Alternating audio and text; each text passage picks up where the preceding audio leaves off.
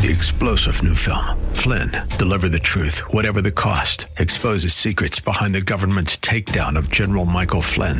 Flynn knew what the intel world had been up to. He ordered the first audit of the use of contractors. This set off alarm bells. He told the truth. He was the most dangerous person for Donald Trump to hire. They had to get rid of Flynn. Flynn, deliver the truth, whatever the cost. Available now. Watch it today. Go to salemnow.com. salemnow.com.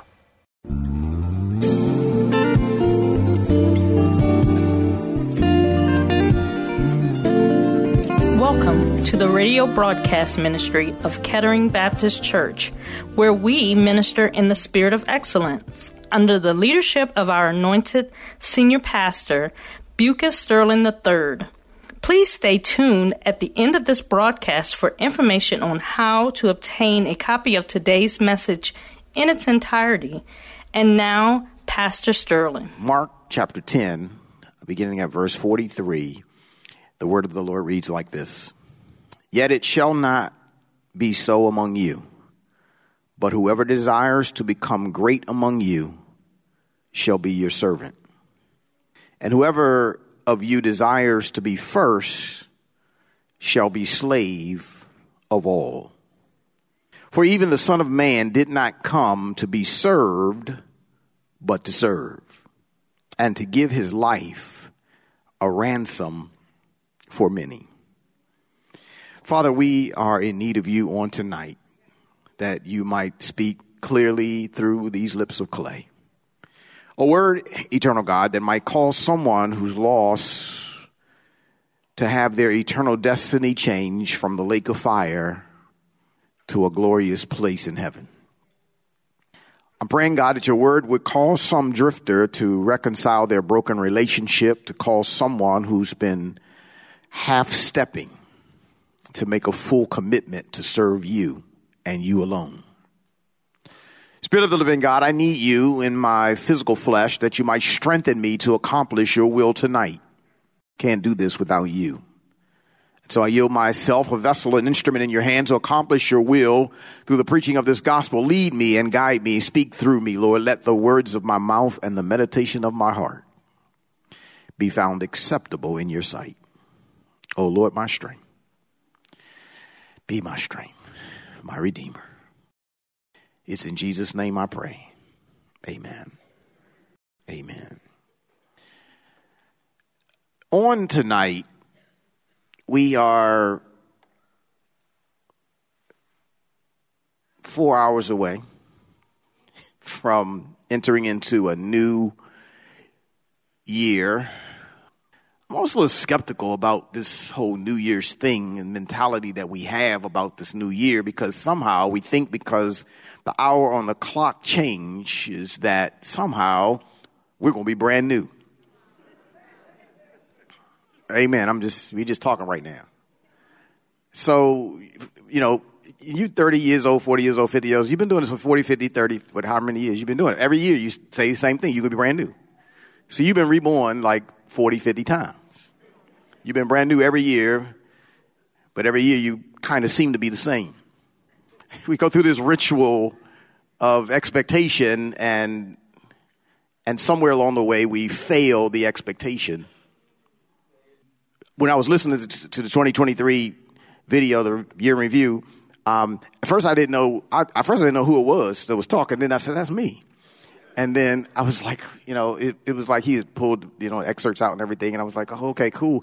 And I was thinking, even as I was listening to that, how many people in that message and in that introduction and preparation for 2023 had already said to themselves, next year, that was in 2022, in 2023, I'm going to lose some weight.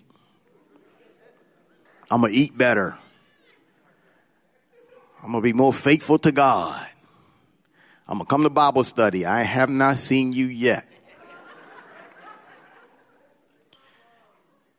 And so here we are again, getting ready to do this thing. And so I'm a little bit hesitant about, going through this ritual thing. I think we got to do something. We really got to do something different if we want something different. As I think about this whole process, I am am forced to look at where we are for real, as a kingdom of God people. And it would be futile for me to be up here for the next half hour, 40 minutes and talk to you and preach to you and wear out my voice and sweat through my suit. And we go through all of that and then we come back and we be the same. And if we don't know where we are, we're more likely to keep on being the same. Can I just talk a little bit about where we are as a kingdom of people? In the United States, quiet as it is kept, the church at large is dying, rapidly dying. As a matter of fact, even look around you on tonight, because it wasn't so long ago that on a New Year's night, and I remember this so clearly, even the heathens would come to church on New Year's night. Amen, somebody. They come with their weed in their pocket, their liquor bottle still in the car, because they on their way to a party, but they have to be able to say, I was at church before the new year came in. Y'all remember that? You had to wrestle to find a seat because the heathens came to church. I'm telling the truth. And as we are in this place right now where the church is shrinking and many churches in 2023 close their doors forever, they're never coming back. There are others that are just barely hanging on by a thread, going through the motions Sunday after Sunday, and nothing's really changing. Nothing's really happening. And if you've got any sense of spiritual vision, you can pick up on the darkness that's spreading across our land. It's getting dark. We're so saturated with what I call the Lucifer I will syndrome. In Isaiah chapter 14, we get the I wills of Lucifer. And our culture has adapted the I will mentalities of Satan himself. Satan said, I will exalt my throne above God. I will ascend into heaven. I will sit on the mount of the throne. I will be like the Most High God. That's the mentality that our culture has adopted, that they now think that they are God. And because now they think that they are God, they have no need of God. And so they have dismissed themselves of God, listen to this, as if somehow dismissing themselves from God and declaring themselves holy enough that they, by their own declaration, have guaranteed themselves a place in heaven. I'm just trying to tell you how ludicrous this whole process is. The justification is the people in the church are this and they are that. And the leaders in the church are this and they are that. But can I just help clarify some things? There's nobody in the church perfect. Nobody. In fact, the church is a hospital for sinners. It's not a museum for saints. This is the place that sick people go to expose themselves to the medicine of God. Lord, help me, Jesus. Because without the medicine of God, which is the word of God, we can't get any better.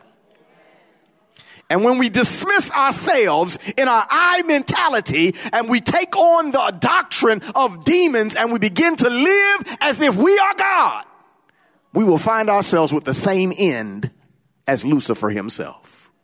It's just the trick of the devil. It's nothing new. Same thing he did in the garden to cause you to believe that somehow God was holding something back from you and that you can be God. You know what he said in the garden? You could be like God. Well, guess what? They were already like God because God said, well, I'm going to create you in my image and after my likeness. You're going to be like me.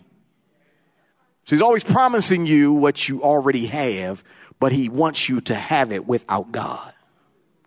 That's where we are in our culture right now. That's what's happening all around us. Everybody thinks that their opinion it matters and that it is preeminent over everybody else's.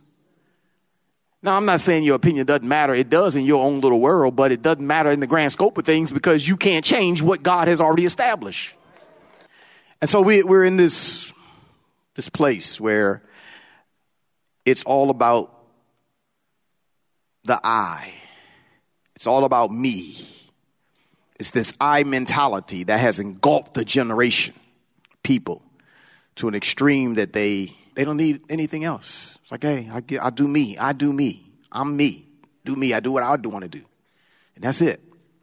And again, it's a trap of the devil to cause you to follow a broad and wide road that will lead to destruction. One of the things that God has been impressing on my heart because of such a mentality, you would think that what I'm talking about is just secular, worldly, unsaved people. But it's not just the secular, worldly, unsaved people who are being impacted by this I mentality. It's also the church people, the baptized, the born again. We no longer want to serve God nor anybody else, but we do want to be served. This is where we are. This is where the world is. And if I don't talk to the condition of where we are, I'm wasting your time and mine. And I'm not speaking for God because God is intimately interested in making sure that his people knows what they need to do.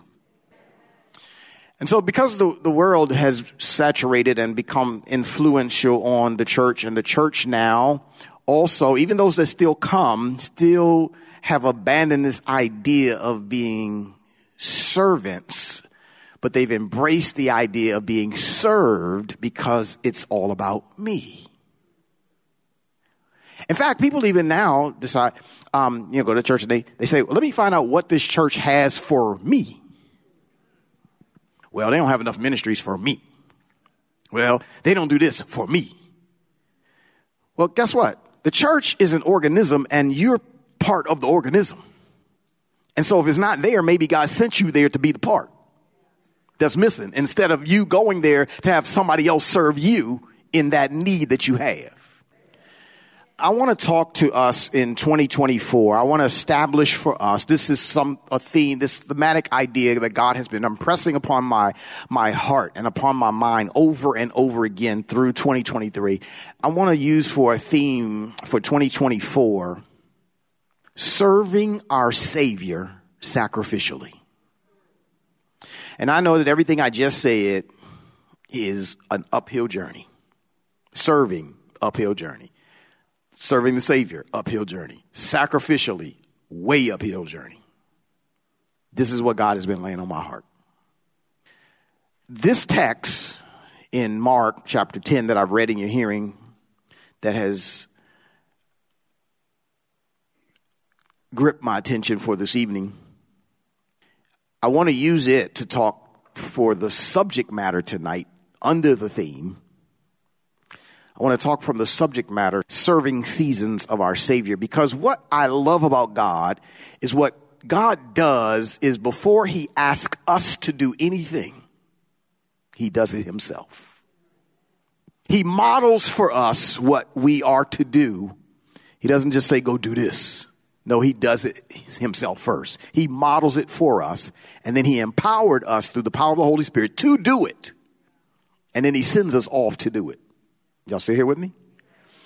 I didn't really expect a whole lot of shouts tonight. I really didn't. I don't preach for shouts. I preach for Jesus. And so as we dig into these serving seasons, this text begins by displaying for us the Son of Man's strategy for greatness. Because what happens in the text is that James and John jump rank. These are two of the disciples. They jump ranks and they get Jesus off to the side. And they try to put in a pitch for a preferred position in heaven. So they kind of get him off the side. Y'all know how some folks are. Hey, Jesus, when we get to heaven, can I have the right hand seat and can he have the left hand seat? That's their question. That's what they do. So they put this before Jesus, and Jesus gently corrects them. And he says to them, you don't even know what you're asking for. Can you drink of the cup that I'm going to drink of? And foolishly they say, yeah, I can do that. Yeah, no, you don't know what you don't know what you don't know. Then he comes back to them and he says to them, not only can you not drink of this cup, but he says, in fact, you're asking the wrong person, because those positions, those seats are not mine to give. I'm trying to put my mind in their place and how disappointed they must have been that they thought that they had triangulated Jesus to extract from him this seat of greatness without any labor, without any commitment, but solely from a backdoor bargaining chip position. Whew, Lord have mercy. So James and John, they get disappointed, and then Jesus corrects them, and the other disciples get word of it, and they are not pleased. So now there's tension in the text, because the boys are a little upset that these have kind of put a pitch in for this preferred position. And so Jesus has to now deal with the tension amongst these disciples who are believers, who are acting like a fool, and they're walking with the Savior. I just threw that out to you so you know that it ain't just us that act the fool. They're walking with him. They're in the presence of God in the flesh, and they're jockeying for positions, trying to get a backdoor deal with Jesus to have the right hand seat and the left hand seat in heaven. And so after Jesus corrects them, he pulls everybody together, and he says to them, now let me tell you, you want to be great. He says, now, you know, the Gentiles, when they are in these high seats of position and power, they lord it over other people. In other words, they lead strongly and rudely and abruptly over those other. But he says, that's not how it's going to be with you. And so it picks up here in verse 43. Yet it shall not be among you, but whoever desires to become great among you shall be your servant. This is the strategy that Jesus lays out for greatness in the kingdom. If you want to be great in God's kingdom, serve. That's what he says. And watch this. He says, you shall be a servant, a slave, a doulos. If you want to be great, you got to serve all the other people. And Jesus, I like this, he says, the greatness is not in the seat. The greatness is in the seed that you sow when you serve. If I want to be great in the kingdom of God, I've got to serve. Now, the reason why I call it a seed, serving is a seed, because you don't get immediate results. When you're serving people, listen, you're not always and very seldom will you get immediate results from the people you serve. When we had the Christmas cantata, I was in the parking lot serving in the parking lot with an orange striped jacket on. And the people, while I'm serving them, listen, I was trying to help some people get front row parking spots. I'm trying to serve them, and they about to run me over, cuss me out, and everything else while I'm serving. I didn't get immediate results. And they say, oh, thank you, Pastor, for the front row spot. But they didn't say that. The majority of them drove right past because they was flying in the parking lot doing 35 miles an hour in a 10-mile-an-hour parking lot. I'm not lying. And as they zoomed past me and then others came to the door and there were no greeters at the door. There was no ushers at the door. So I had to not only park people, I had to come to the door and open the door because the door was locked. So as I was letting people in, they didn't even recognize who I was. You know why? Because we don't recognize servants. We treat servants like they're beneath us, like they don't matter. It's like the people who clean your buildings and your offices. Most of them don't even know their names. We treat them like they don't matter. The people in the church, they clean the church. You come in, the church is clean. Seats are clean. There ain't no stickiness on the floor. They vacuum, they buff the floors. Everything is pristine. But we walk past them like they are trash because they're serving. I'm trying to help you to understand. You're not getting immediate results, but you're sowing a seed. And when you're sowing the seed in serving, the seed will come up. And Jesus says the seed will come up and it will be great and it'll cause you to be great. So it's not the seat that you sit in, it's the seed that you sow. That's the strategy for greatness in the kingdom of God. The strategy of greatness is being a servant. And you can never be a great leader until you learn to be a great server. Are you hearing what I'm saying?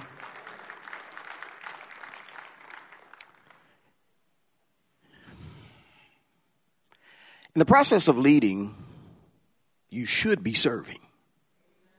Because even when you're leading, whether you're leading on your job, you're leading other people you're serving them to help them become better at what they are and who they are and what they do. You should be discipling them to become what you are. Training them to be better, training them to do whatever the job is. It's a process. You're serving. Your role is a role of servitude, even in leadership. And that's another reason why a lot of folks, I don't want to be the leader. I was talking to somebody the other day and they had a position. The company wanted to give them the position of leadership. I said, I don't want that. I said, well, is there more money? Yeah, it's more money. But I don't want to be nobody's babysitter. I don't want to be taking care of people. In other words, I don't want to serve. I don't want to serve people. People need to be served. Leadership is serving. Greatness is serving. But you won't get immediate results. But the greatness that Jesus is referring to is not the greatness down here on earth. He's talking about greatness in the kingdom of God. And if you're going to be great in the kingdom of God, because remember, they asked for the seats in the kingdom of God. And he said, you can't have those seats. It's not mine to give. That's to the Father to give. And he says, as a matter of fact, you don't even know what it takes to get those seats. And the seed that needs to be sown in order for you to sit at the right hand or the left hand of God, you can't even serve that way. You can't even fulfill that responsibility unless you're able to die a sinless death. You can't have that spot. That's what he was telling them. Praise the Lord. You have been listening to the radio broadcast ministry of Kettering Baptist Church under the leadership of Senior Pastor Bucus Sterling III, where we minister in the spirit of excellence. We pray that you have been richly blessed by today's message. Financial contributions in support of this ministry are welcome. We thank you in advance for uniting with us in kingdom building. To hear this message again on the web, please visit our website at ketteringministries.org. We hope that you have enjoyed our journey together. And we invite you to join us in person for one of our spirit-filled worship services, Sundays at 10 a.m. at the Legacy Center, located at 6909 Crane Highway, Upper Marlboro, Maryland, or virtually via our website, Facebook, and YouTube. For additional information, go to our website at ketteringministries.org or contact our church office at 301-627-9500. Please join us again as Senior Pastor Bucas Sterling III and the Kettering Baptist Church family minister in the spirit of excellence. 3-star General Michael J. Flynn, head of the Pentagon Intelligence Agency, knew all the government's dirty secrets. He was one of the most respected generals in the military. Flynn knew what the intel world had been up to. He understood its funding. He ordered the first audit of the use of contractors. This set off alarm bells. The explosive new documentary, Flynn, Deliver the Truth, Whatever the Cost, uncovers the facts behind this scandal. Flynn told the truth. He was the most dangerous person for Donald Trump to hire. I find out the worst enemy that I'm going to face in my life is right here in America. They took my assessment and they wanted me to change it. And I was like, I'm not changing it. They had to get rid of Flynn. With in-depth interviews, archival footage, and never-before-seen personal records of the man behind the headlines. I just felt like I was drowning. Flynn, Deliver the Truth, Whatever the Cost. Available now. Watch it today. Go to salemnow.com. salemnow.com.